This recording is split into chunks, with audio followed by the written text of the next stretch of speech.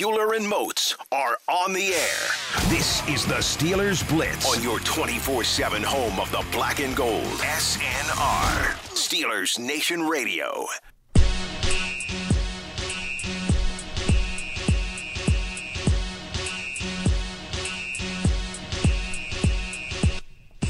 What's going on, Steelers Nation Radio? Inside the Electric Factory for the next 2 hours on a Wednesday. Wesley Euler, Arthur Moats back from Arizona with you here on the Blitz. Moatsy. What's the word, baby? I missed you on Victory Monday. Man, I just got to say it one time for you. Victory! It's been way too long, bro. So we're making a Victory Wednesday today? Is that cool? Every day's a... Is that cool with you? I guess I can't say every day's a Wednesday. Can I say that still? Yeah, maybe. It's a Victory Wednesday for us. Absolutely. I'm living it, loving it. It's not a Victory Wednesday for a former Steelers wide receiver on Twitter. Nah, bruh. But we ain't got no time for that. Arthur Moats, you were out in Arizona. You saw it with your own two eyes. You were part of the Steeler Nation takeover. Oh, yes, sir. At what? It's called State Farm Stadium now? It's not the University of Phoenix Correct. anymore. It's It's State Farm Stadium. Arthur Moats from 1-4 to 8-5. What a ride. I did not expect to be having this much fun. When you and I sat there after week 2, right, and you and I got that news 5 minutes before we went on air, the news broke that Ben Roethlisberger was going to be out for the rest of the season. I did not expect to be having this much fun. I did not expect the Steelers to be in this position. Yeah, man, I agree with you. And we got criticized for it, but that was mainly due to the quarterback situation, and we thought from a significant standpoint that Mason Rudolph wasn't going to be able to play up to the caliber of a Ben, even though the organization and fans were trying to tell us otherwise. But it proved that we were correct in that regard. Yeah, we got some I don't know, hate might be a little too strong of a term, but there were some passionate disagreements, yes, I'll say. But hindsight being 2020, I guess we were correct in terms of the once QB again, situation. Correct in our analysis. Yeah. But shout out to the defense, though, man. They've done just a phenomenal job. Shout out to the coaching staff. When you talk about this being a quarterback-driven league, and they are finding ways. They've won, 7 of their last 8. It's crazy. They control their own destiny, and they've done this with essentially their second and fourth string quarterback. Because people like to compare this situation to what Ron Rivera was doing with the Panthers. Oh, they had Kyle Allen. No, Kyle Allen was their number 2 quarterback. Will Grier is their 3rd quarterback. These guys Will Grier from? Yeah, W who? But it started out with Ben. He gets hurt 6 quarters into the season. Then they go Mason Rudolph. Season. Then they go Mason Rudolph. But remember, Josh Dobbs was the 3rd quarterback that they traded away. They cut Duck coming out of camp and had to bring him back. And now they've won, 3 with him now? Essentially I guess you could include 4 if the Bengals game where he came in for Mason. Yeah, so he's won 4 games. It's just crazy to think how drastically the situation turned. And the way that they've been able to do it, too. They weren't pretty wins. They've been gritty. They've been ugly. They've been nail-biters. And you and I have talked about this a little bit before. I think it's maybe the most impressive thing is that it's like every week they come up with they get in the kitchen and cook up a different formula to be successful. Offensively, defensively, and even on special teams. Yes. You saw, obviously, the most eye-popping example was when they came out and ran the Wildcat against the Bengals. But you saw them do something like take Matt Filer and move him from right tackle to guard for the matchup against Aaron Donald. You saw, again, the outside-of-the-box thinking. The Steelers win a coin toss in overtime and kick the ball. Correct. I mean, you've seen it with Mason. You've seen it with Duck. You've seen it with James Conner and Benny Snell and Jalen Samuels. I'll take it one step further. Number 72 is eligible. He's literally run 3 routes this season. Most of the time when you have an extra O-lineman that comes in, they are strictly using him to be a in-line point of attack blocker. Whatever side he's on, that's where the ball's going. They pull this guy. They have him lined up as a wing. Duck pump fake to him on Sunday against the Cardinals. They had him aligned as a wing.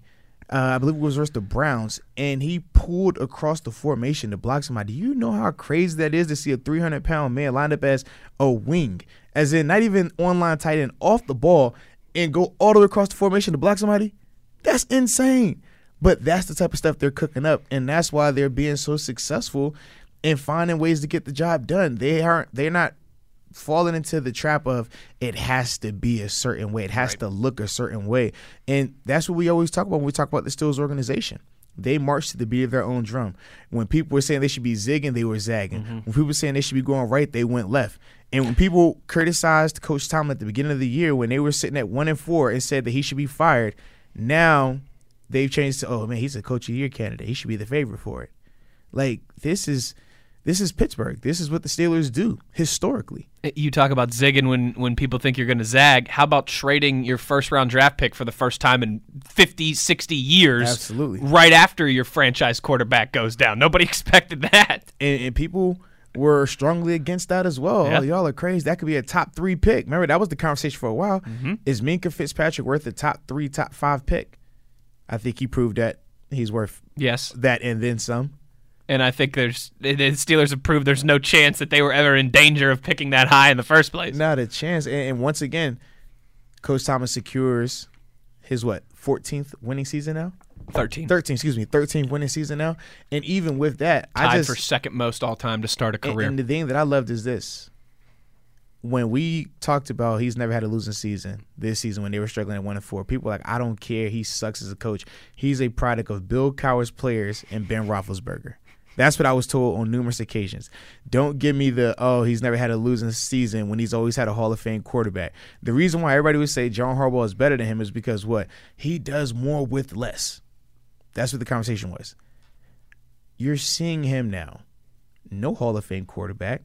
He's winning the games with, you name the guy at running back. It could have been me and you back there. That's the type of, no disrespect to those guys, but at the time, nobody knew who these players were. They plucked them off other teams' practice squads. Wide receivers, same situation. But he's finding ways to win week in and week out. He finds ways to get the most out of these players week in and week out. And I tell people, too, when we talk about the motivational element, remember, when he's being called a player's coach, they kind of use it as like a derogatory term for him. Oh, he's a player's coach. He needs to be more like Belichick. Don't be their friends. This is why being a player coach works so well, though, because when you have that type of connection, when you have your finger on the pulse of a team, when you know what motivates guys or not, you're able to get so much more out of lesser talented players. And that's what you're seeing right now, and that's directly related to him and his closeness, because when you have a personal connection, you're willing to do whatever it takes, and you believe in whatever that person says, and that's why you're getting guys like Kareth White coming in playing like he's playing, Deion Kane playing like he's playing. I mean, you see it, the list goes on. And that's the thing that I'm loving right now, man, just watching this masterpiece take place. Yeah, and you've seen, I like how you mentioned how he's got his finger on the pulse of this team so well, and has, I feel like, since the beginning of the season. I think you've seen that fleshed out in some of the reports, some of the quotes that we've heard from guys in the last few weeks. Like there was 2 weeks ago, when Duck was getting ready to make the start after the Bengals game, right? So when he was back with the week of preparation as the starter, right? Kind of like he was for the first time since the Cardinals game, Mike Tomlin said, listen, I didn't do anything extra with Duck. You know, if I was having all these extra meetings, if I was putting out all this extra stuff, if we were doing a bunch of different things that we normally don't do with our quarterbacks in a game prep week, maybe that wouldn't be keeping things normal. That wouldn't be me showing my confidence in Duck. Right. Yes. It would be like, oh, man. Now I got to babysit him. Right. Correct. Now nitpick and everything he did. Coach Tomlin said, I let him go through it like he normally would without doing anything extra to show that I had confidence in him. When at the same time, you hear the stories about how Mike Tomlin's been more involved with the secondary and their meetings and their X's and O's and their coaching this year. That's the perfect balance right there of what you just said, of a head coach who pulling the right strings, making the right calls, has his finger on the pulse of this team. He knows when to back off. He knows when to pile on. He knows when to pump guys' tires. He knows maybe when they need a little swift kick in the butt. It has been incredible to watch it all play out this season, how the narrative has kind of changed in season. And that's what I wonder, Mozi. I feel like a lot of times when we give coaches credit, like an exorbitant amount of credit, right? Because, hey, I think people in this town have always been pretty quick to point out, man, Mike Tomlin's never had a losing season. As a head coach in the National Football League, that's really hard to do. But there's people also take it for granted, though. there's also the people who take it for granted. So when we get into times like this where we are, giving love, throwing accolades at Mike Tomlin and the rest of the coaching staff for the job that they've done this year, it feels like the times that we do that, there's two situations in sports, I feel like, where we really give head coaches a lot of love. The first is where a team just exceeds expectations, right? Like maybe the Niners are a good example of that this year. Nobody expected the Niners to be doing what they're doing this year coming into the year. Kyle Shanahan is rightfully getting a lot of love because of that, because I think a lot of people thought, okay, the Niners could be a 7, 8, 9 win team, something like that, where in actuality they've got a chance to finish with the best record in the league. That's the first situation when we give coaches a lot of love, where teams exceed expectations that we had for them going into the year. I think the second situation is what we're seeing in Pittsburgh right now, where overcoming obstacles that manifest themselves throughout the season, whether it be injuries, losing guys, suspension, whatever it could be, a litany of different things that you don't see coming into the year that you're able to overcome. Things like losing your franchise quarterback, like losing Stephon Tuitt, like all the injuries that the Steelers have had on offense and defense, like losing your wide receiver coach during training camp. Absolutely. I think Mike Tomlin has done such a phenomenal job of the latter, right? So many of these obstacles, so many of these hurdles that we didn't see coming into the season, right? It's not like the Steelers started their 100-yard dash and you could see all these hurdles out there on the track. No, these hurdles have been thrown out as the Steelers have gone along. and here they are again. They've won 7 of their last 8 games, 8-5 in the driver's seat for a wild card spot. Yeah, in the way, Motzi, here's where I'm going with all this. In the way that people still give Bill Belichick credit for that Matt Castle season. Yes. Right? Like, man, look at Bill Belichick and all the success he's had elsewhere, and it'll be the same way with Tomlin. But we'll always talk about that. Man, look what he was able to do with Duck, and look what he did with Matt Castle in that season. Look what he did with Duck and all those injuries in that season. Regardless of what happens postseason, wherever the Steelers go, if they're one and done, if they end up going on a run, we will talk about this team and this Mike Tomlin coaching job in this town for a while. Absolutely, and it definitely should be that way, though, because, like I said, the culture of the NFL right now is quarterback driven. We talk about how the quarterback is the most important position on the field. But yet they are finding ways to win regardless of that position, regardless of the productivity associated with that position. That does not happen. Nope. You can go team for team around the league. We talk about the Bears and how their Achilles heel is who? Mitch Trubisky. And when he plays well, look at how good they look, like you saw on Thursday. Absolutely. We've talked about how with the Carolina Panthers, when Kyle Allen looked good, their team was winning. When he started looking bad, their coach got fired. We talk about, it's crazy, it's but true. It's the truth, man. It's true. Like, these are the things that even Jacksonville, when Gardner Minshew, when he was playing well, they looked good. Look at how the opinion of the Vikings sways with how Kirk Cousins plays. Your boy, actually my boy Kirk Cousins. It's your boy now. We'll get to Best of the West Wednesday. We'll see whose boy he is this week. We're going to talk about it. But those are the things that when you just watch, it's like, that's why this season has to go down as one of his best coaching jobs, because this is the first time in his career where you wipe out any excuse that people want to have. All the Tomlin haters, any excuse you have, what are you going to say now? Because initially it was, like you said, he has cowards players. Then it was you always had a Hall of Fame quarterback. What are you going to say now? You have zero to say. And he's doing it with his specialty, the defense. Mm-hmm. He is a defensive coach, and he is showing that he has an elite level defense. And that's the thing that I love too, because let's be real, if the offense was going out there and lighting it up and the defense still playing bad, then they'd be like, oh, he's getting carried by Randy Fichtner in the offense. That's the only thing that's going on right now. So I definitely love. Funny how that works. Right. It's all about the narrative, according to, people.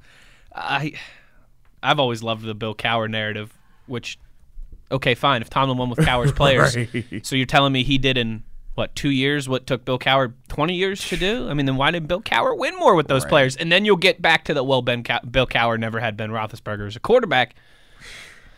It's just, you can't please some people. You know that's how it is. Bill Cowher never had a Hall of Fame quarterback. Whenever he got one, he won a Super Bowl. Mm-hmm. Okay. But then, right, what you and I have also talked about, give Mike Tomlin and his staff some credit for their talent procurement abilities as well, too, in a lot of these. T.J. Watt in late first round, and Cam Hayward in late first round.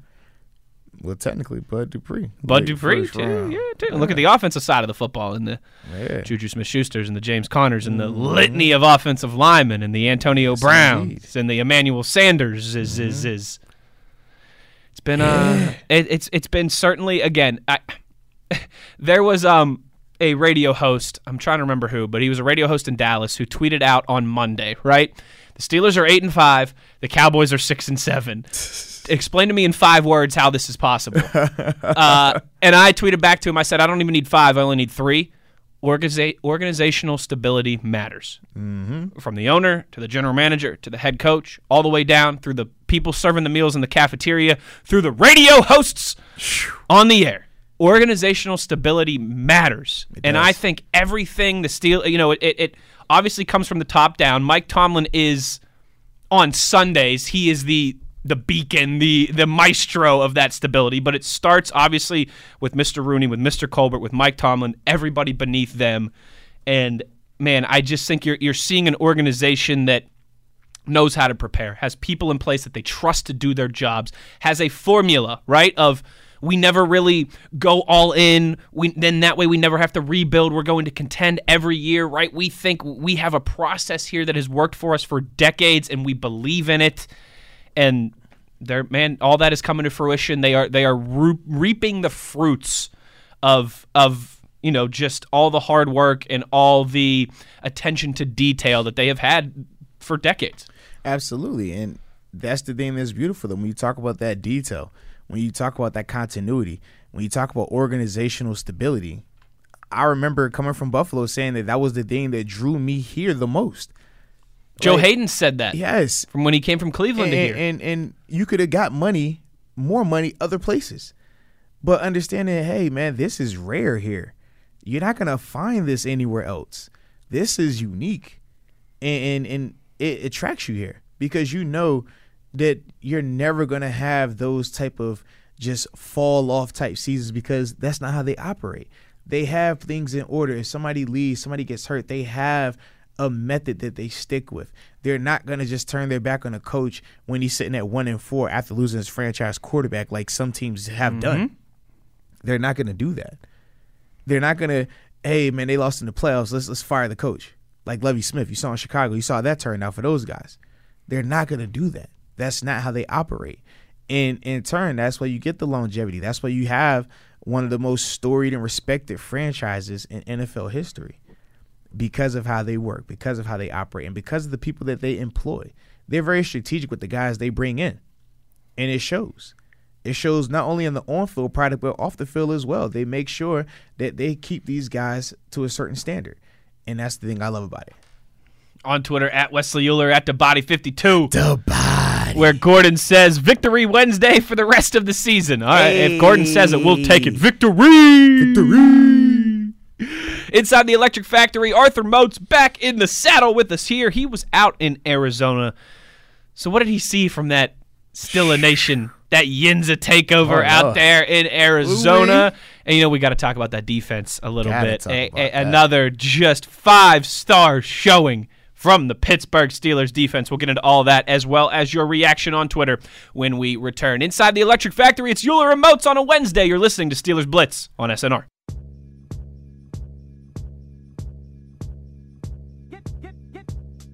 This is the Steelers Blitz with Wesley Euler and Arthur Moats on your 24/7 home of the black and gold, SNR.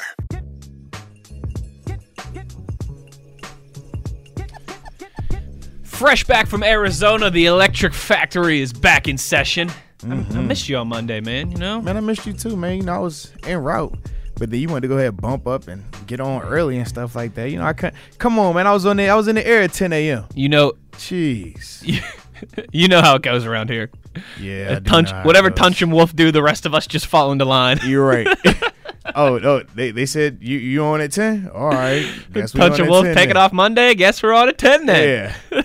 I'm flying back like, I'm going to be straight for this 12 o'clock. Oh, you said 10? Yeah, bro. Just to give you a little heads up. Mm-hmm.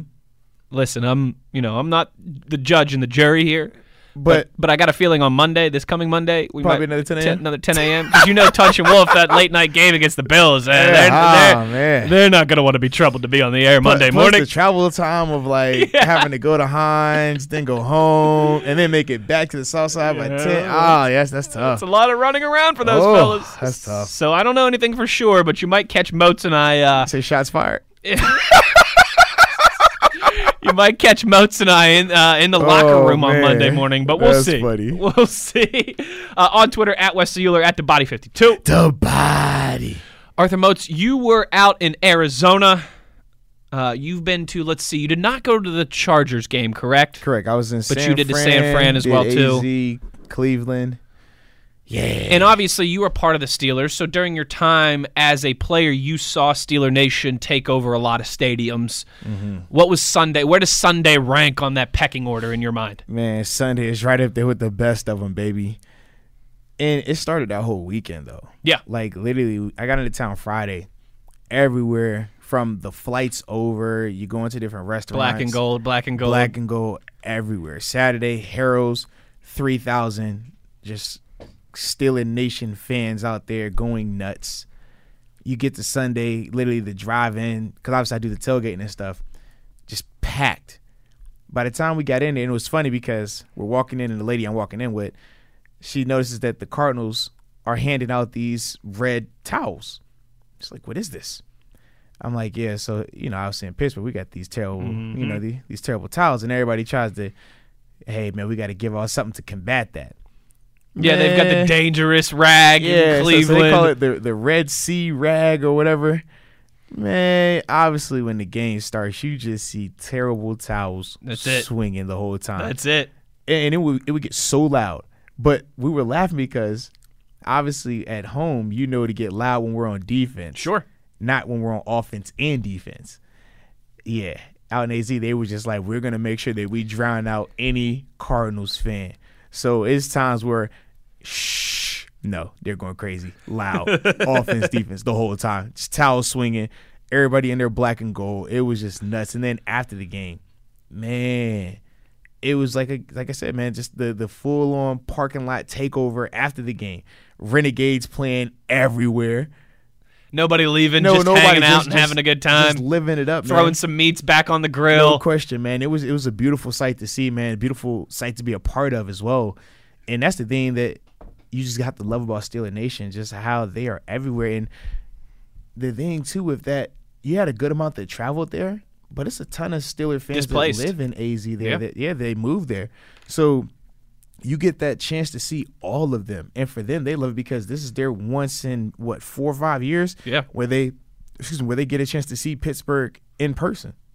So, yeah, man, the atmosphere was just nuts. But for me, man, I think back, like I said, even San Diego, when we played there a couple of years ago, same concept. Obviously, San Fran early this year, same concept. Like, it's just those nice weather destinations. It is, man. And everybody, who doesn't want to take a trip out west in the middle of December, right? No doubt. So on Monday, Matt and I were joking, and we said that we should petition that the Steelers every December, right? They should play the Cardinals. They should play the Dolphins. Yes. They should play one of the teams from Texas. Yes. And they should play one of the teams from California every December. Florida, Texas, or California team. Arizona. Every Absolutely, man. Or I guess maybe even like the New Orleans Saints, you could throw them in there in December. I'm not gonna lie, it sucked when I came back Monday morning. I got off that plane, I was like, yo. That's always the worst. What is this? That's always the worst part about man. You and I were talking before the show about Hawaii and how my wife and I went to Hawaii for a week in February in 2017, and it was the same. I mean, when we got on the airplane, it was 13 degrees. We landed in Hawaii, it was like 80-some, 90-some degrees, and then we take off from Hawaii, it's like 83 degrees. We land back, and it's like 11 degrees outside. You're like, oh, man, come on. Where's my winter coat? I need to bundle up here. But certainly just a heck of a takeover by Steeler Nation, both from Western Pennsylvania and our displaced brethren, Steeler fans. Arthur Moats, and I think one of the things we talked about ahead of the game was what we thought was going to be one of the biggest determining factors, right? The Steelers and their need to create splash on defense, to take the ball away, to put their offense in good situations, to take possessions away from the opposing team offense. And we talked about how that clashes with while the Cardinals have certainly had their struggles on offense this year, one thing that they have done very well is take care of the football. Absolutely. Kyler Murray only had 6 interceptions in 12 games as a rookie. That is as a rookie who has been running for his life and getting sacked all the time. And been throwing the ball a lot. And been throwing the ball a lot. Correct. That's a pretty impressive ratio there for Kyler Murray. But 3 interceptions, that Steelers defense, a big one by T.J. Watt in the red zone, a sealer by Joe Hayden at the end of the game. Arthur Moats, what was the biggest factor for this Steelers defense and to be able to take that splash playmaking on the road against a team who's stingy in that department, still do what they need to do and create that splash, that turnover for the Steelers to get out of there with a victory? Man, once again, the pass rush, the pressure that they were creating on Kyler Murray, they had him in a hostile environment. And the thing that I loved was this.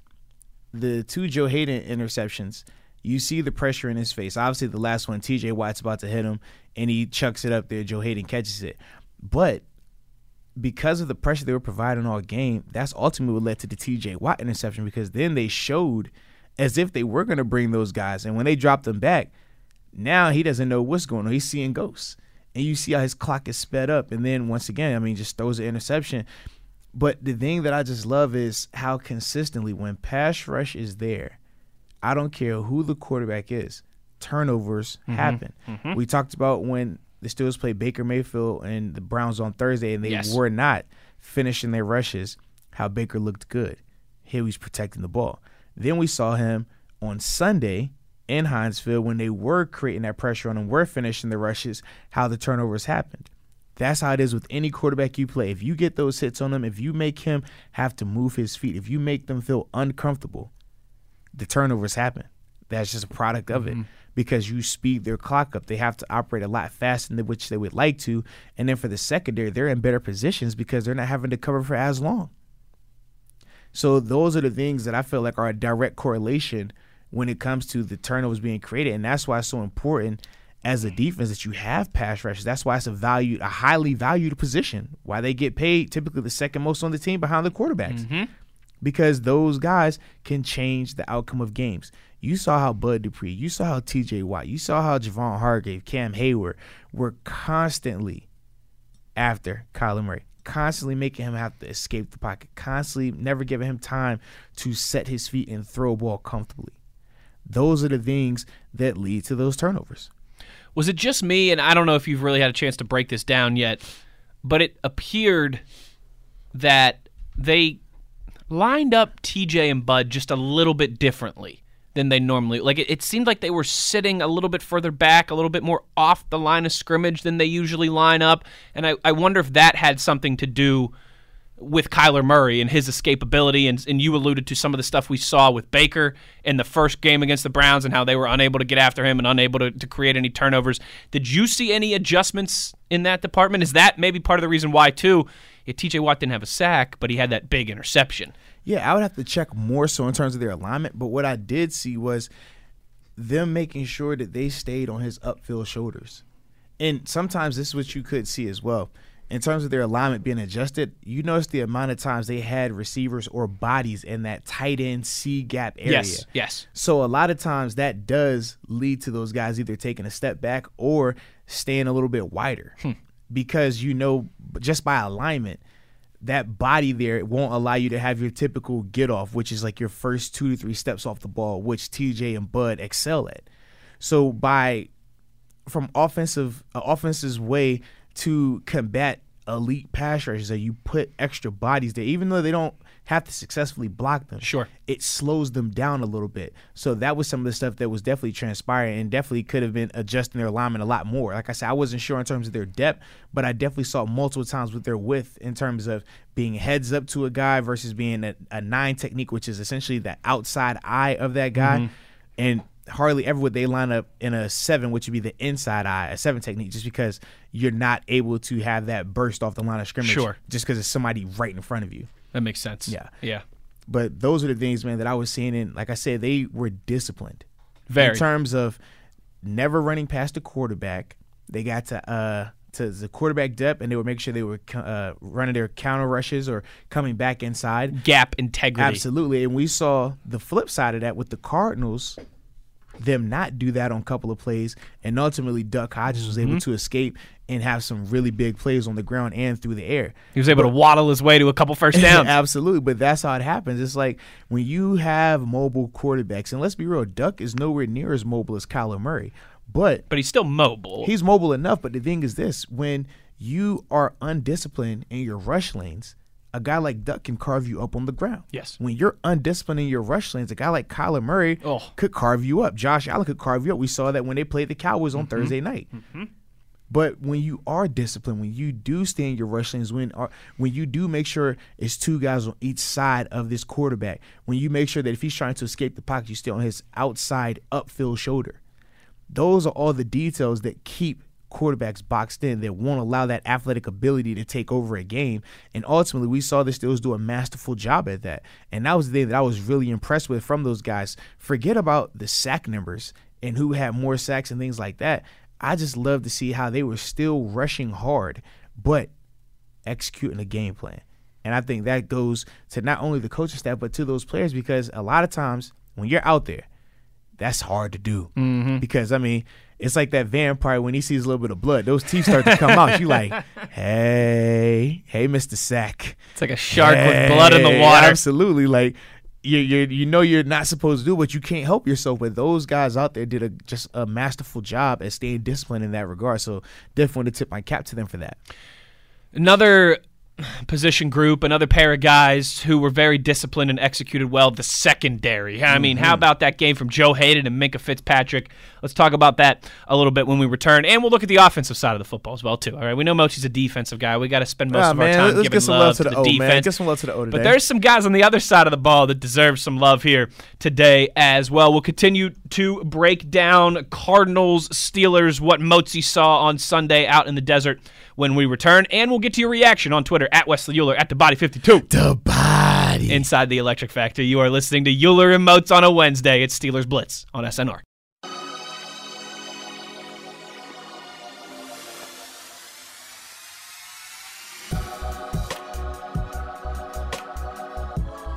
This is the Steelers Blitz with Wesley Euler and Arthur Moats on your 24/7 home of the black and gold, SNR.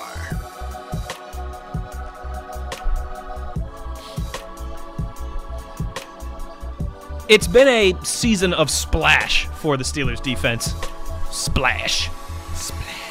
But man, Arthur Moats, these past couple weeks, a guy who's really jumped off the screen, jumped off the paper, jumped off the stat sheet, however you want to put it, eyeballs or analytically, Joe Hayden. Jumpman. That's that guy. We joked earlier in the season a lot about how he was helping Minkah Fitzpatrick up his interception totals because he was getting his hands on him but wasn't able to bring him in. Minkah was finishing the job. Well, not these past 2 weeks, Moatsy. Joe Hayden with some big, 3 interceptions in the last 2 weeks. Yeah. 2 of them at the end of the game. Big game sealers. Game sealers, yes indeed. Man, 23 is looking like his airness out there. I love it. This is masterful. That's what Joe does, man. We talked about a couple years ago when he first came over and how we instantly could see how he upgraded the secondary. We instantly could see his level of preparation, his dedication to the game, his elite level athleticism. The thing that I love when I watch him, though, is not only does he have the athletic gifts in terms of the speed, the lateral quickness, the hands, but mentally.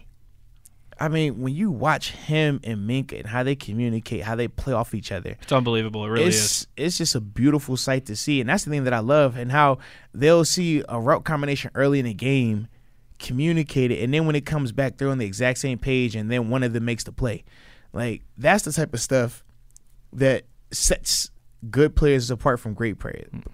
Because, like, he has all the physical tools, but seeing the mental element with it. The attention to detail. It's just beautiful. And I love how passionate he is, because it was a time when he was in Cleveland where he didn't look as passionate. And I can say from personal experience, when you're part of a losing organization, it's tough. It takes its toll on you. It puts your love for the game to the test, because you're coming in every day knowing that you're not playing meaningful football in November and December. You know that every game you go to, you're the underdog. It's just a rough feeling. But seeing him ever since he's come to Pittsburgh, he's like that new kid. He just smiles. Everything is great. Like a new lease on life. Absolutely. He doesn't care about anything. Oh, it's a little cold. I don't care. It's a beautiful day in Pittsburgh. Oh, man, the food. Oh, I don't care. It's a beautiful day in Pittsburgh. Like, But the food's always outstanding. well, absolutely. I mean, that's top notch, second to none, undefeated in these streets.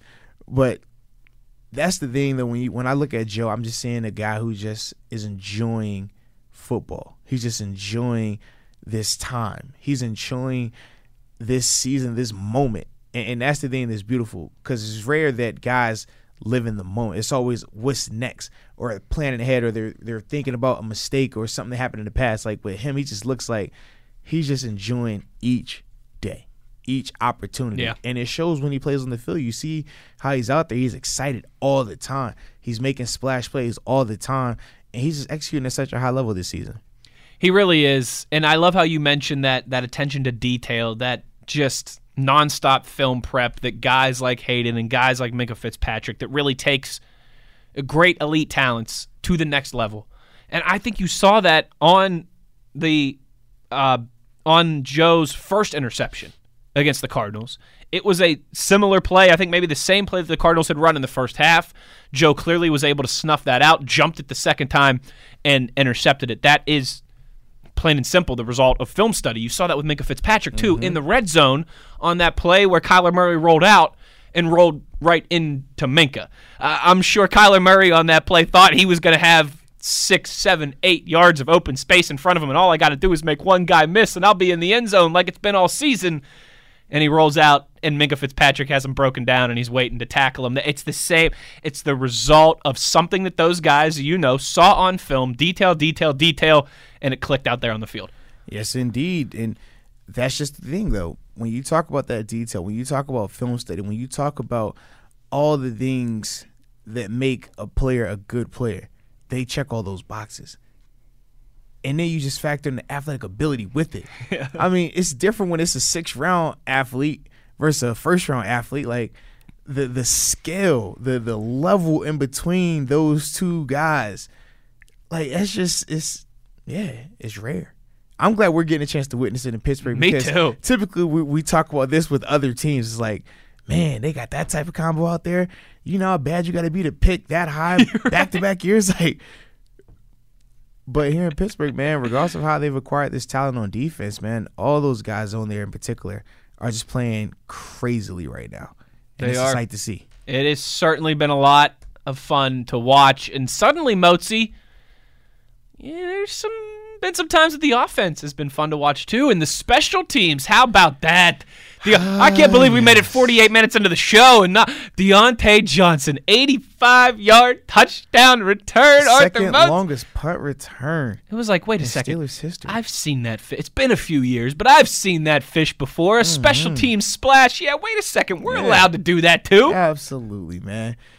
That was beautiful. The thing that I also love when we talk about Deontay, not only did he create that splash, the big touchdown for return, which definitely shouldn't go without being mentioned. But the thing that I was really impressed with him by was how he's improved his mechanics. Ball security, securing the catch. We saw him fumble a punt earlier. We've seen him struggle with ball security once he's acquired the punt. That game that we just saw, he was pretty much flawless in terms of his mechanics, in terms of making sure when he's catching the punt, he's keeping the ball inside the framework of his body, elbows tight, seeing the ball home. Then the ball security of, okay, if I'm going to be running with it, make sure I got my good hand on it. Because some guys like to switch hands, keep the ball to the sideline. Other guys just hold it tight in one dominant hand. Him understanding what his method is and him finding ways to protect the ball were the things that I was really impressed with.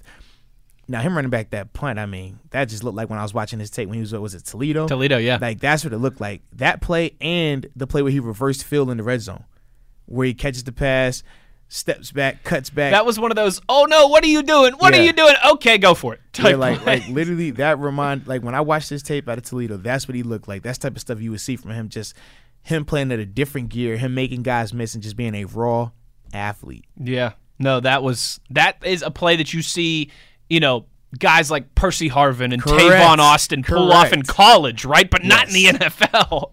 Yes, that was and I like how you threw in insane. Austin. Like, stop that. You know what Percy is. You could throw Percy Harvin because he's from the 757, but no more W who's. You know, Tavon Austin still holds the care. NCAA single game yardage record. Who was the better player? Where? Collegiate or NFL? Well, who got drafted higher in the NFL draft? Who was the better player? Collegiate In the or NFL, Percy Harvin. Who was better? In college? Who got drafted higher coming out of Who college? was the better player? Who got drafted higher coming out of Who college? was the better Tavon player? Austin. No way. That's why he got drafted higher coming out of No, college. that's not why he got drafted higher. It was a bad year for the draft. That's why. Shoot, Geno Smith. Who's that? Although you talk to me a lot of times about longevity. I mean, Okay, there you go. You get the longevity. Percy Harvin, nice little flash in the pan. I mean, that was a Tavon that Austin was just like scored a a that was like a touchdown 2 weeks ago. hibachi fire in the pan. With the onions and the volcano and everything. Flash in the pan. What? Yeah, that flash in the pan showed up in the Super Bowl en route to beating down the Broncos in New York City. Oh man. But sticking with wide receivers here, not just Deontay Johnson, James Washington, Motzi, week after week, I think you got to be. It continues, and you got to be encouraged by that, and then to even take it a step further. Man, what this trio could do once they get a healthy Juju back into the fold. Scary. Because we talk about how with James Washington, once he started emerging a couple weeks ago, we said that, hey, it's going to come a time now where he's going to draw a lot more attention. Who's going to be the next guy? Then Deontay steps up. Now, just imagine when Juju gets back. Because right now, James Washington's been seeing the number 1 corner. Deontay's seeing the number 2 corner. Imagine when Juju comes back. Now that whole dynamic shifts. Now, James, instead of having the number 1 corner on you, now you got the number 2 guy. Deontay, man, you got lunch meat out there on you. Yeah. Like, what? A nameless gray face. Right. That's a Scooby snack, baby. Lunch meat. Yeah. So, like, those are things I'm thinking The about. disrespect. I just... No, I know. That's funny. That's it's good. the truth, I like though, that. man. I like that. That's how you got to be thinking when you match up versus the non-main guy. Yeah, it's lunch meat. Yeah, so when I'm thinking about this, I'm just getting excited because we see what Duck he's been able to do in terms of he's showing precision passes. Yes. He's taking care of the ball. And granted, he's the type that's having to go out there right now and throw it 30 times for 300 yards. His 16 of 19, small but highly effective, highly efficient. And he's doing exactly what this team needs. He's doing exactly what this offense needs. He's making plays with his legs when he needs to, but he's a guy that can put them in a position to win. So if you add Juju back to that element, it only makes that offense more scary now. They can really do some damage, and that's what I'm really excited about. I got to ask you this because, man, I echo completely everything you just said about Duck and the potential excitement. But is there any part of you that worries that he could get a little too confident? I don't know if you heard where he called himself a gunslinger this past week. Duck did. That's his motto, man. And he gets, you're having success with Deontay and James Washington, and hopefully you get Juju and James Conner back here. So is there any part of you that worries that, like, Duck, I love the confidence. Yes, we're going to need you to make plays, but we got to make sure, at the same time, again, right, that leash isn't getting a little bit too long, that we're still staying within our game plan of let the defense make plays, do enough on offense, don't hurt it. Is there any worry in your mind that maybe, he could start to gunsling a little too much? I'm not concerned, and here's why. First off, Coach Tomlin, great communicator, great motivator, great person that is able to relate to players. You hear the tone and how Coach Tomlin, this is his first press conference where he actually gave Duck praise after a game. Remember before, so he didn't kill us. That's what his conversation. Correct. He just didn't kill Correct. us. Yeah. He's the starter for this week. He was very particular in the words that he used when referring to Duck. I think that he and Duck understand what they need from him. I think they both understand what they're going to ask of him. And even when you talk about Duck potentially starting to get too confident and wanting to throw it more, I don't think from a call standpoint they're going to put him in those situations. You saw on the after they had the big first down to Deontay Johnson, they're trying to run the clock out. It was another third down situation, and they could have easily caught a pass play, which they probably would if that's Ben. They might have done it if that was Mason. What did they do? Like, no, we're just gonna hand this ball. We're gonna get out of this down. We're gonna minimize you from the exposure, minimize you from the opportunity of that potential negativity. Live to fight another day. Correct. You see it numerous times throughout the game. They pick their spots when they want him to be aggressive, when they want him to take chances. And I think from a coaching standpoint, they will guard him in that regard because he doesn't have the same freedom as Ben does, where you see Ben go to the line of scrimmage and change your whole play. You're not getting that from Duck right now. Like, it's a pretty simple, these are your 2 plays, call one or the other. So with that being the case, I think they'll be fine in terms of Duck. But with Duck, you have to realize he's going to have that confidence.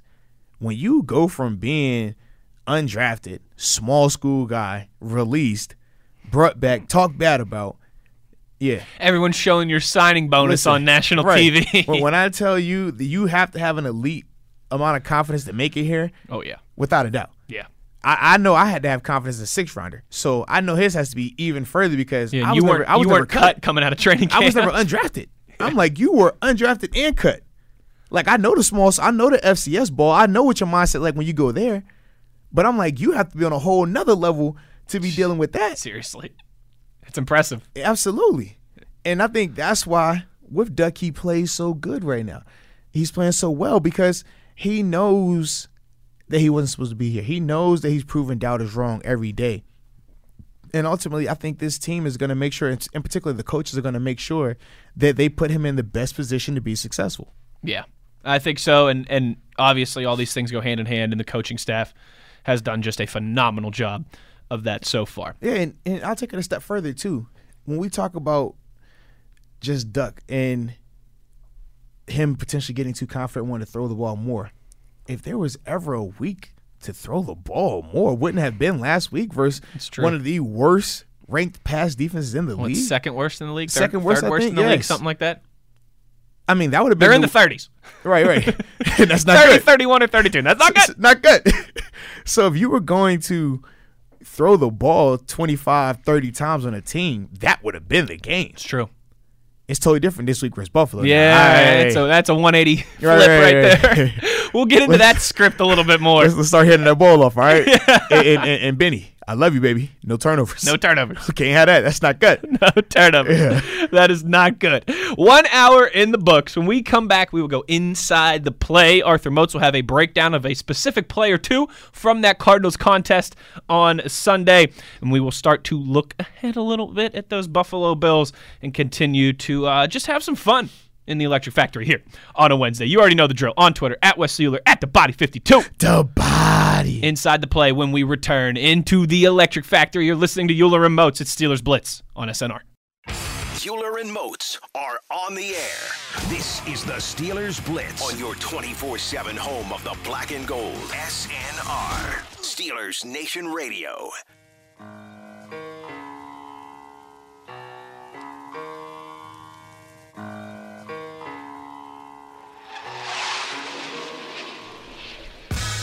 Good afternoon, Steeler Nation. How we doing? I'm cold. Well, that's good.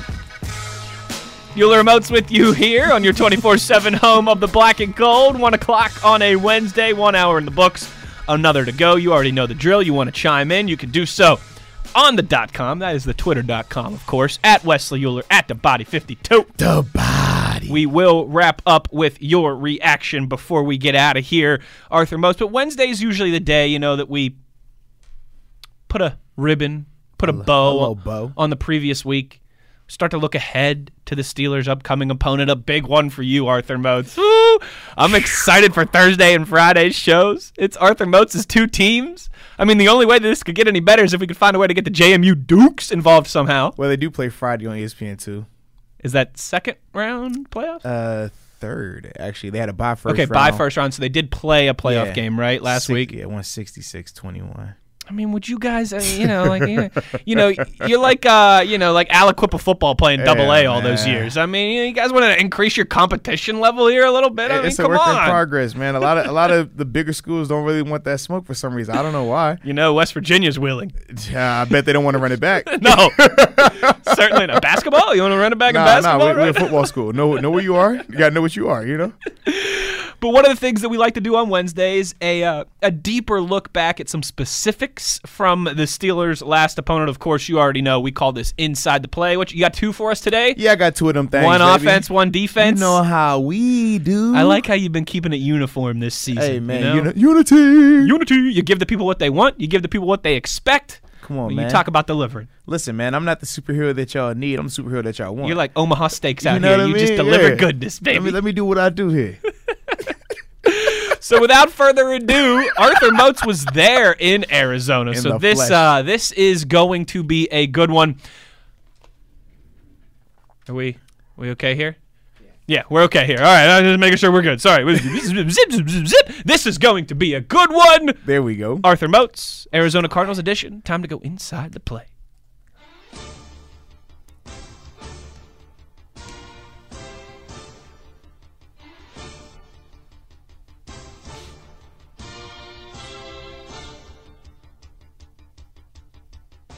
Okay, you know what it's time for, and it's time to go inside the play. In the first play, I got to give love to the offense, in particular, Mr. Quack, Quack, Quack himself. And no, I'm not about to talk about the Deontay Johnson touchdown pass. No, that'll be too easy. What I want to talk about, ladies and gentlemen, is Mr. Duck Hodges. 4th quarter, under 2 minutes. Well, excuse me, it was about to be 2 minutes left in the game. It's a 3rd down play. He's extending the play. And the thing that I love was this. One of the particular play, he could have easily, once he evaded the rush, could have easily ran the ball. But granted, he probably would have about 6-8 yards tops, got tackled, and no first down. A lot of time would have been left on the clock. But what does he do? Once he scrambles, he keeps his eyes downfield to find a Deontay Johnson that was coming up the sideline and broke off his route and hit him right in stride. It was just a beautiful connection between the two. It was beautiful in terms of their communication, understanding what the defense was trying to do. But I'll take it a step further because you know it's always layers to this thing. The Cardinals, from a pre-snap standpoint, were showing cover 1, and it was a blitz look. So initially, they're trying to get the young quarterback to speed up his process, speed up his read. Mm-hmm. And post-snap, they dropped to a basic cover 3. Run a little pass rush game up front. But what Duck does, he sees that they're undisciplined in their rush lanes. If you pause the tape, once the ball is snapped, they end up having 3 pass rushers on one side of the ball and 1 guy by himself running past him. Too high past quarterback depth. With that being the case, it left a massive hole for Duck to step up, and that's what ultimately gave him that option to be able to run or throw, and he just did a varsity play. That's varsity, when you're able to maneuver through the pocket, when you're able to know what they're trying to do from a pre-snap to post-snap standpoint, and when you're able to keep your eyes downfield while potentially having the opportunity to run the ball. Sure. But instead of running it, making the big-time play, hitting Deontay Johnson for the first down, that's varsity. That's what you love to see. That's above the line. No question, man, and you're seeing that constantly show up on Duck's tape. He's constantly making great decisions and putting the ball where it needs to be placed. So that's why Duck and Deontay get that beautiful shout out on Inside the Play. Love it. Now, enough with all that offensive talk. Enough with all that. Hey, I like y'all throwing and catching the ball. Let's talk about somebody else that caught the ball on Sunday. Let's talk about my brother from another, Mr. 9-0, Mr. TJ Watt. Who says linebackers can't catch? Talk about it, baby. Now, we've seen this before. History did repeat itself. Now, granted, different call, but the same result. Mm-hmm. And the thing that I love was this, man. So we talked about earlier in the show how TJ Watt, Bud Dupree had been providing so much pressure on Kyler Murray. So now, in this situation where they're in the red zone, actually in the goal-to-go area, they show the potential 5-man rush. They show a look where, hey, TJ still lined up as if he's about to come off the edge and holding that disguise like it's needed to be. But then post-snap, they drop to 8, and how when we drop to an 8-man rush, you're only rushing 3 guys, so typically the quarterback has more time. Sure. But because of the fact that they have been providing pressure so much, because they held that disguise so good, Kyler looked at it as if I have to speed up my process. Similar to what we talked about Duck doing well, identifying, they're showing blitz, but they're dropping out playing max coverage. Kyler did not do a good job of identifying that. Not good. And in turn, it was not good. So in turn, he starts rolling out, and instead of saying, okay, this isn't the pass to make, I probably should try to run it, he tries to throw the ball. He thought he had a guy, and TJ Watt steps in front of a beautiful hands catch. And If TJ wouldn't have made it, Terrell Edmonds was flying over there as well. Yeah. So either way, it was going to be the same result. But that's what happens when you provide pressure. When you constantly providing pressure, now when you show it and then back up off of it, it makes those quarterbacks see ghosts. And when we talk about the history, we've seen this before where a Cardinals quarterback throws it to a Steelers linebacker in a red zone situation. Ultimately, a back-breaking turnover. We've seen that before. We have? Yeah. Rather big stage, if I do recall. Yeah, I know. And it was just a beautiful thing to witness in person. And my shoulder still hurts from swinging my terrible towel. But that's why my man TJ gets the inside the play call, baby, because it was just beautiful. Look at that timing there with the music bed and everything. Look at you, Mozi. It's not my first rodeo. Great stuff there inside the play. TJ Watt, Devlin Duck Hodges getting a little love from the body, Arthur Moats. Did you get into you got your terrible towel? Did you have to ice the shoulder up Sunday night? Yeah, iced the shoulder, had to get the warm tea on the vocals. It was crazy, bro. Yeah. I'm still recovering, man. It was rough. I was going to say, you know that you're a real fan. You know that you're really into it. I feel like the biggest indicator is your voice the next day. Yeah. I have never once in my life, and I never will, been able to talk the day after a WVU football game. Listen. It's just not going to happen. The whole Sunday night after the game, the whole flight back, I'm over here trying to drink tea, eating cough drops, trying to. I put a scarf on my neck, like maybe that'll warm me up. Yeah. Guys, I can't talk. It's rough. But you love it when it's happening, though. Loved every second of it. My second year at WVU my last year at WVU was the second year in the Big 12. Ooh, the first time Texas came to Morgantown. It was a Saturday night game that ended up going into overtime. Texas beat us in overtime. That's normal. The next day, no, it's not actually. WVU's 5-3 all time against Texas, so it's not normal. The next day, my senior year, I was the play-by-play guy, like the voice of the WVU hockey team. Oh man, we played Pitt the next day in hockey at 1 o'clock, 2 o'clock in the afternoon. That's not a recovery time. I legit could not do the broadcast. Yeah. So the girl who was my color commentator, her name was Emily Dedman. She works for a news station now in Virginia Beach, actually. 757. Okay. Shout out. I texted Emily an hour or two before the game. I was like, you got to do the play-by-play. I was like, I can do color, I can talk a little bit, but I was like, there's no way that I can do play-by-play for this game. Bro, it hurts. It hurts. It hurts. I was over here man, I got to talk a lot this week. That's when you know you do it the right way, though, is when you're worried about, all right, how am I doing the rest of this week?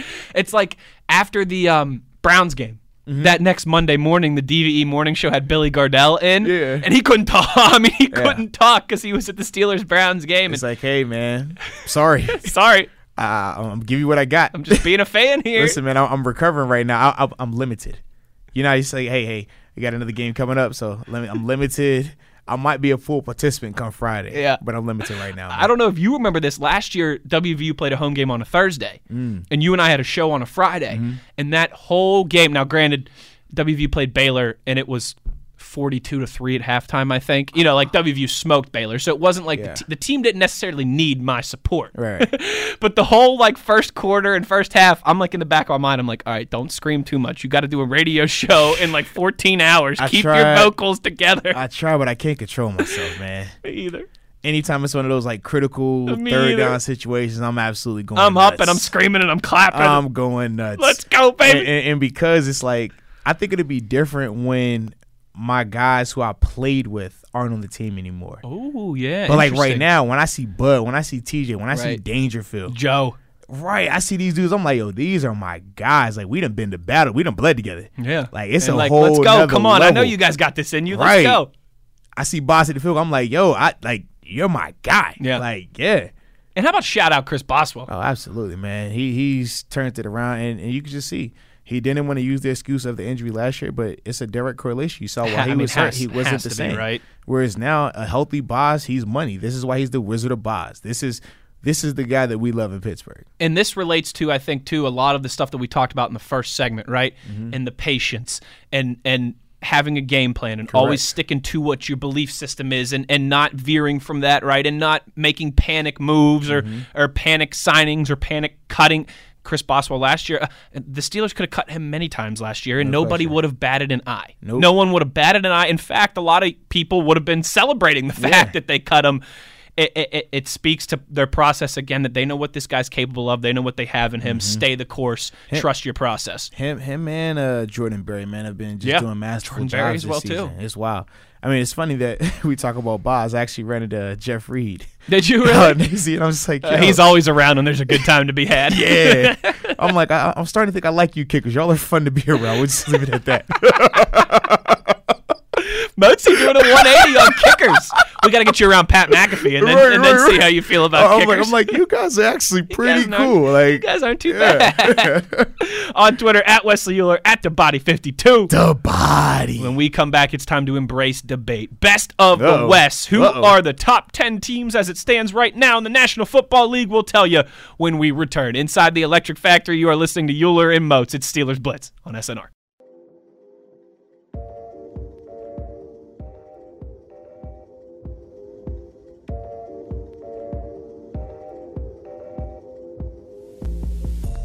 This is the Steelers Blitz with Wesley Euler and Arthur Moats on your 24/7 home of the black and gold, SNR. Get your tweets in now. We will wrap up the show as we always do with your questions, comments, concerns, your reaction at Wesley Euler at TheBody52. But before we get there, time for a little Best of the West. Always. Our favorite thing on Wednesdays, Moats and I embrace debate. It's a real simple concept. Is it really, though? Top 10 teams in the National Football League, and then we usually give our next one or two receiving votes as well, too. And then we debate it. Should be interesting today. We always start at the top of the list, right? Mm-hmm. Because, I like to defy conventional wisdom. As someone whose last name starts with a U, right? I would always, everybody always starts at the front of the line, and I got to wait till the very end. With these power rankings, everybody always starts at the back. They always doubt you. We start at the front. Your respect. And the same team who's been sitting on at the number one spot for a few weeks here, fresh off a big win against your boys on the road. Oh, yeah. But with a little question now at the health of the quarterback, Lamar Jackson with so the you're leg. telling me there's a chance. But I still, until I see it actually play out in person on a field, I still got the Ravens at number one. All right. Number two, the San Francisco 49ers. Finally, we talked a lot about this team. The only two games they had lost had been on last play field goals, one to the Seahawks and one to the, I'm drawing a blank. The Niners. Seattle. Ravens. And Ravens. Seahawks correct, and Ravens. Correct, yeah. Seahawks and Ravens, those are the only two games they lost, were on last play field goals. Well, Mozi, guess what? Finally, they got to do the laughing at the very end. Did those 49ers. Still, skeptical with Jimmy G, but the rest of that team, man, and how about, my goodness, Arthur Moats, that play that George Kittle made to get them into field goal. You kidding me? Yeah. Like, are you kidding me? That's crazy. That's the most grown man thing I've seen on a football field since Marshawn Lynch went on beast mode all over this. It's funny, this both happened against the same opponent, against the Saints. It's like that sometimes. And sometimes it just be like that. In a game, too, the Niners and the Saints that it turned into a bit of a shootout. I don't know if everybody was expecting that one. But the Niners get out of the Superdome, the Thunderdome, a hard place to play down in New Orleans. They get out of there with a W. And for that reason, I've got them at number two. Number three, I do have those New Orleans Saints, fresh on their heels.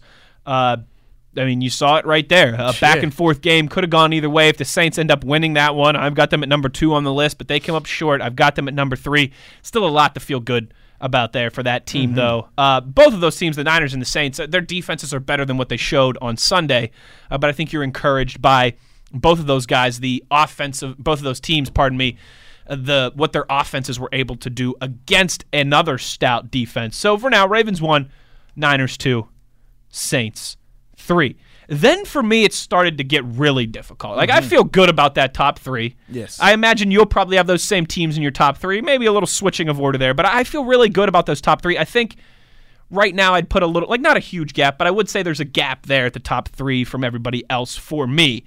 There's 5 teams that I honestly considered putting here at 4, but I'm going to stick with the Seahawks. I know that they had a tough one against the Rams. They lose by 2 scores to the Rams in L.A. last week, but the Rams are playing really good football. They are right now, aren't they? That's the crazy part. My goodness. Like, the Rams are one of those teams. What has happened to them?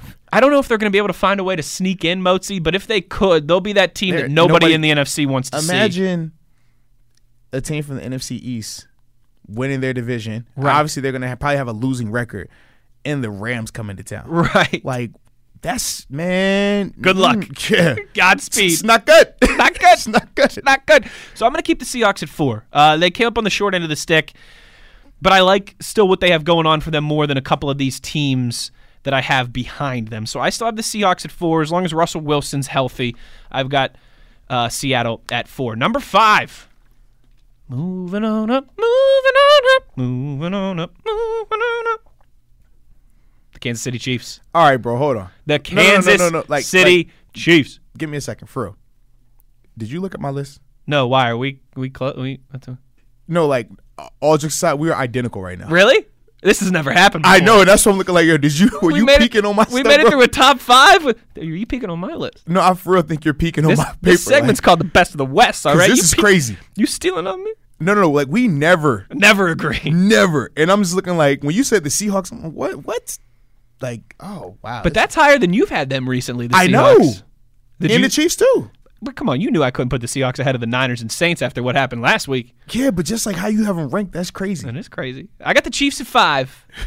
They are the team right now, maybe along with the Rams a little bit, but the Chiefs are going to make the playoffs for sure. Yeah. That no one's talking about that's playing really good football. Very true. Matt Williamson called it. On Friday on the show when he was in for you, Matt Williamson said the Chiefs are going to beat the Patriots. Yeah. Matt Williamson said, I'm taking a money line. Fox bet. Download, make the call. Download the app. I'm taking them.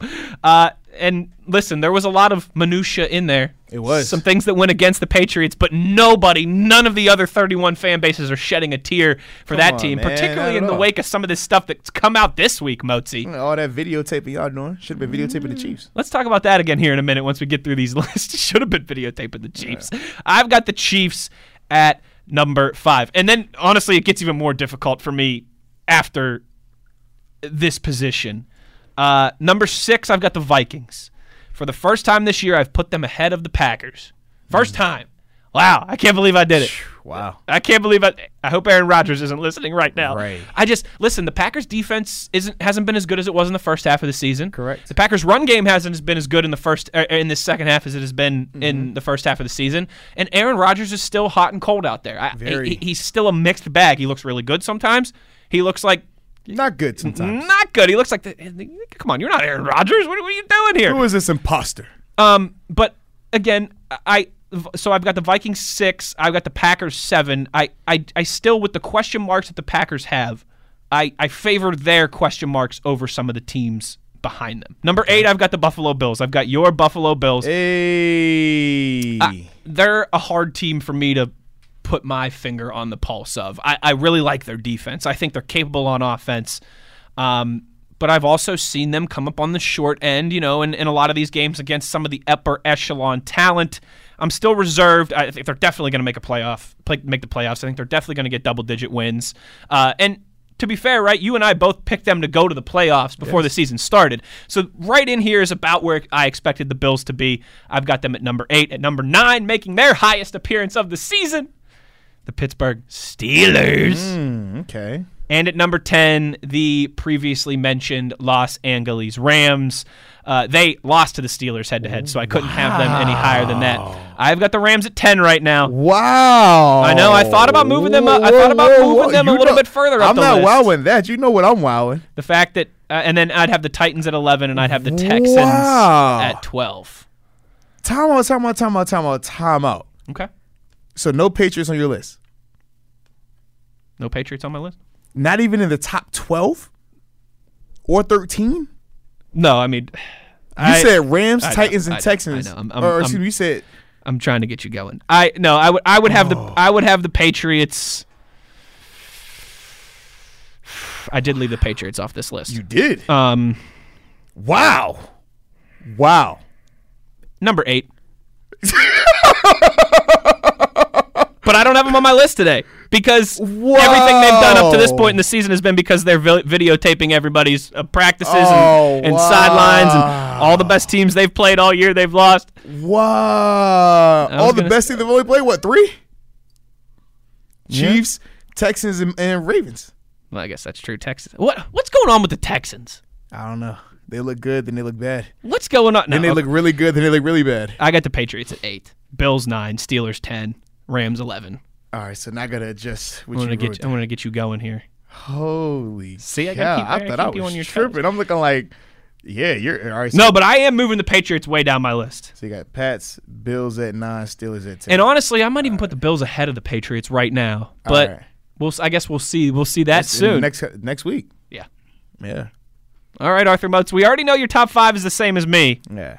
I want your explanation, though, for your ranking of the Seahawks and the Chiefs, two teams that haven't been so high on. I got you. I'm going to go through the whole thing. Okay. So, obviously, the Ravens, they still stay number 1. Until we see somebody knock them off, they're going to be that. I don't care what they say about Lamar's health until I see them go out there and not look like the Ravens that have won, 11 in a row now.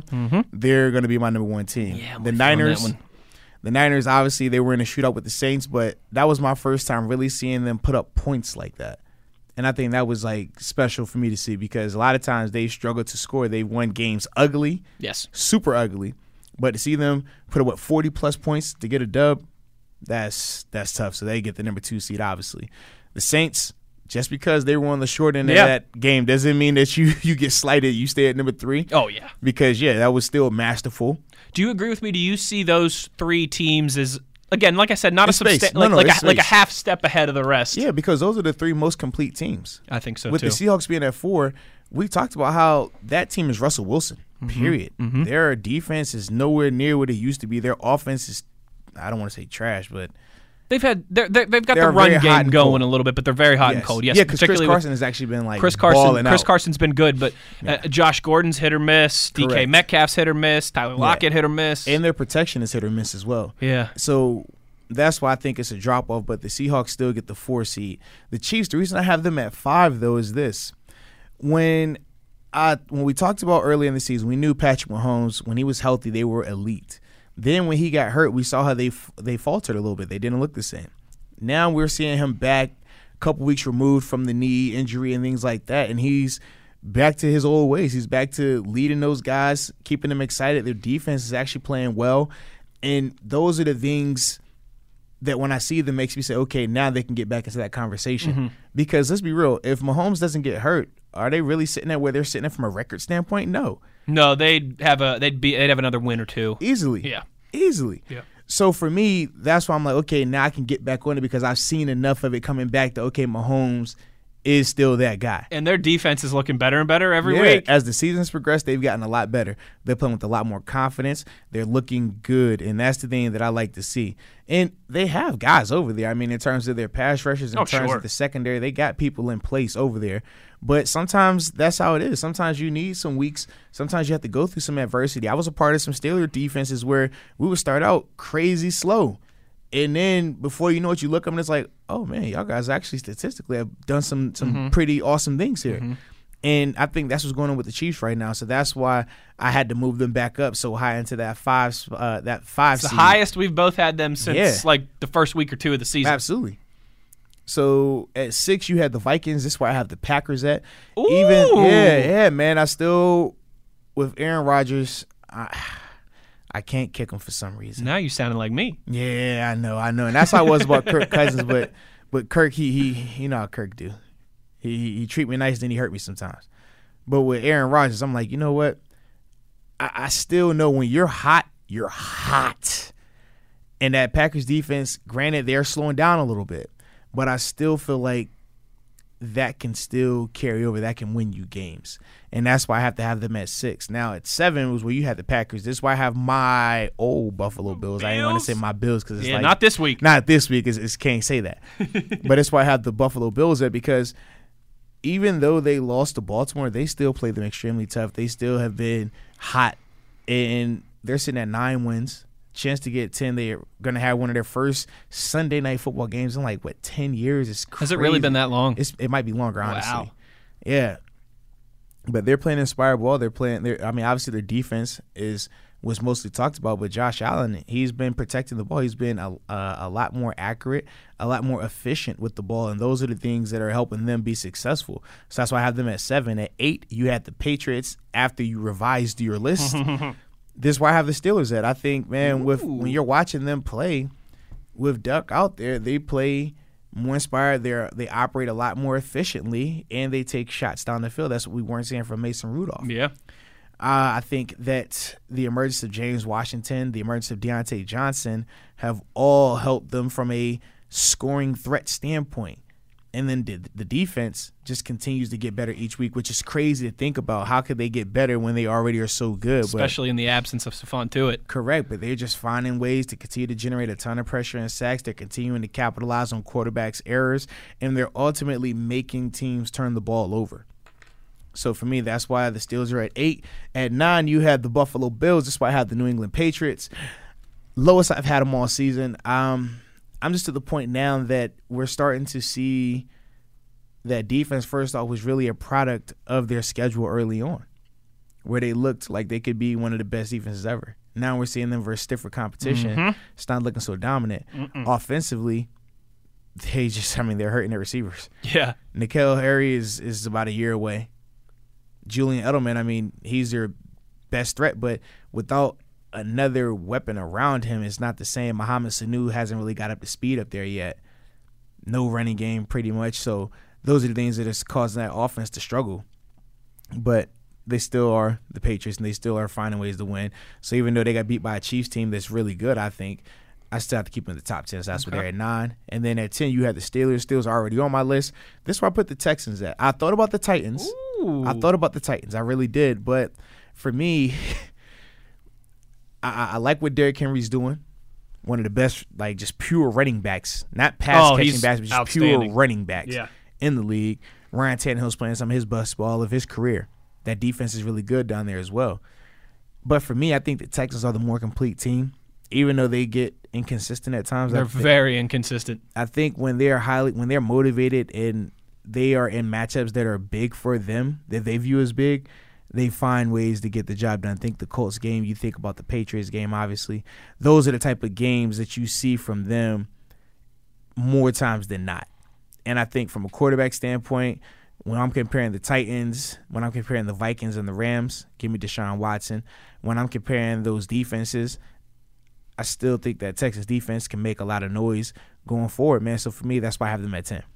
No Minnesota Vikings in your top 10, huh? Nah, man. Kirk, I told you, man. Hey, me and Kirk, we got a short leash together, all right? You had him at 5 or 6 last week, so that's a real short leash. Yeah, it's a short leash, bro.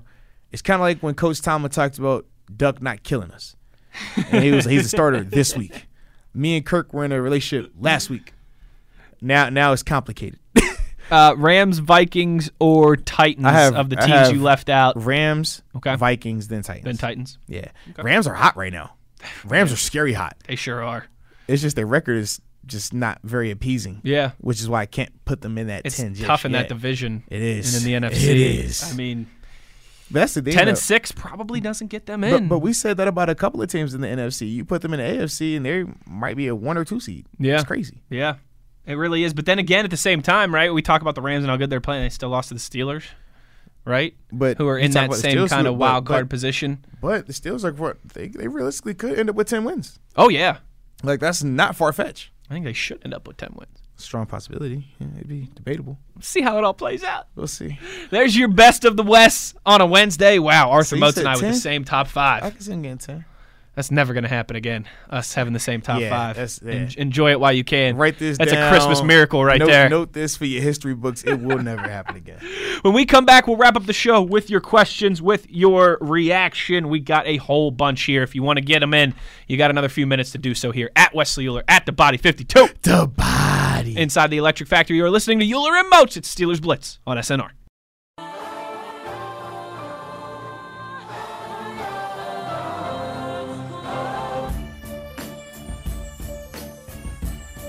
This is the Steelers Blitz with Wesley Euler and Arthur Moats on your 24/7 home of the black and gold, SNR. All right, full transparency, okay? Yeah, I forgot the Patriots in the last segment. Honest to the But power you know grid. what? Shout out. Forget it. I'm cool. I'm cool with leaving the Patriots out. I'm out on the Patriots, all right? I know we toe this line every year of, be careful. Be careful now, because this is just about when the Patriots start proving everybody wrong. It's not happening this year. That offense stinks. Tom Brady's not nearly as good as he used to be, and he's got no help. The defense is overrated, and they got caught cheating again. I'm out. I'm out on the Patriots. I got them like 29th on my best of the West ranking. Just get it off your chest, man. Just get it off your chest. Let's go man. to the Twitter. Let's go to the Twitter.com here, Mozi, and wrap up the program. Gregory asks, after watching Buffalo and Baltimore last week, I have one question. Who currently has the most elite defense, Buffalo, Baltimore, or the Pittsburgh Steelers? That's tough. That is tough. If I had to rank them, for me personally, because I'm a little biased, I'm going Pittsburgh, Baltimore, Buffalo. Okay. But Buffalo and Baltimore I could easily switch.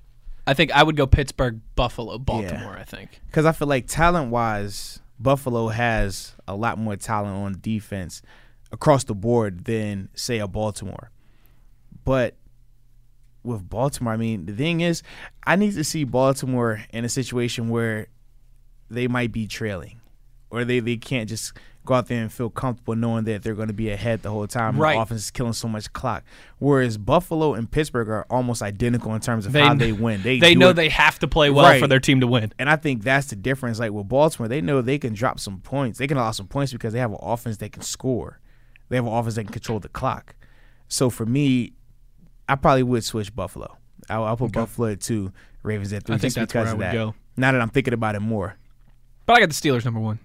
Yeah, I think black and gold glasses or not. Well, yeah, I think, man, when you look at the amount of turnovers they forced, the sacks they forced, they haven't allowed a 100-yard rusher. I mean, the list goes on and on of what they've been able to accomplish, and this is all with the carousel of quarterbacks that they've used this season. I think when you factor in all of those things, that has to put them up there in that elite level category as the best-ranked defense in the league.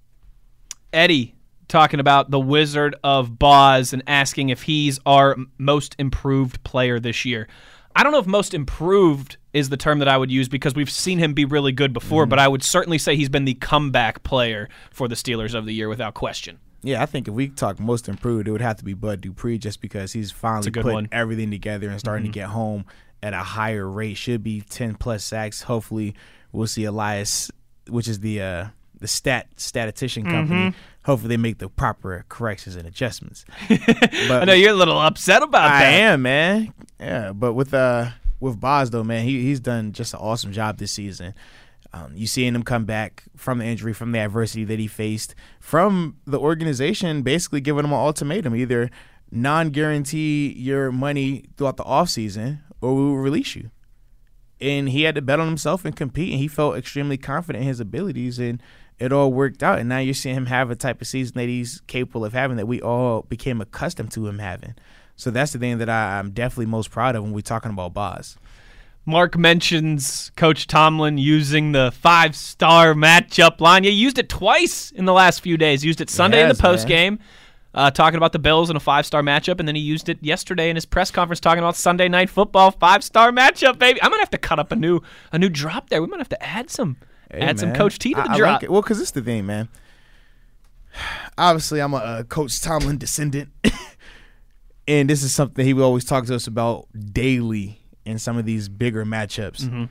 Just the importance, the significance of the 5-star. He'd even put it on his PowerPoint presentation when he's doing the intro for the week, so it just rolls and sticks with us. But we also know that Coach Tomlin has to be a huge fan of the show. Let's be real about it. He listens every day. Anytime they're not at practice and he's done watching film, he listens to us. If he doesn't listen to us live, he checks our podcasts out. That's right. Steelers Blitz with a Z. With a Z. Like Zach. Like Zlatan. Like Zoltan, yeah. Or like Zachary Banner, because he's always eligible. I like that. We just have to change it up a little bit. Thrash Metal Guy says, "Oh, my guy. Our buddy. Yeah, man. Virginia's finest. Asked if we've seen or heard talks of Ryan Tannehill jumping Russell Wilson in MVP discussion. I have not, but that's bollocks. Yeah, I can't go with that one. I mean, don't get me wrong. Ryan Tannehill has been huge for the Titans and getting them back in the race. I'm not going down that rabbit hole. Nah, man. Russell Wilson's been great all season, not just for the last month or so here. But I don't think that either one of them are tops in the MVP race. If we're going to really talk about it. Lamar? Absolutely. Yeah. And I don't think it's close. Yeah. Period. But I would put Russell at 2. A distant 2. But number 2. A distant 2. Number 2. A distant 2. Well, you know what they say? First is the worst, second is the best. No, they say if you ain't first, you last. Elijah, the sneaker goat. It's been a long time since we've heard from the sneaker goat, and he says that. It's been a while, bro. So do you and Moats consider Hodges an NFL quarterback now that he's won just as many games west of the Rockies won just as many games as number 7 this season? Not saying he's won anything yet in the grand scheme of things, but the team loves playing with and for him. And he also says, I'm waiting on those 11s to drop. I'm assuming he's talking about the breads that come out this weekend? Yeah. Friday? Saturday, I think. Saturday. Yeah. You know, Saturday, 9 a.m. Eastern The Air time. Jordan 11 breads. Our buddy Sneaker Goat had to get in the sneaker talk there. Yeah, I know. Mozi's. Well, you already have a pair of those. I do. So I can't say that you're waiting on them to drop because you probably already have 2 pairs of those, don't you? I already got my OG breads.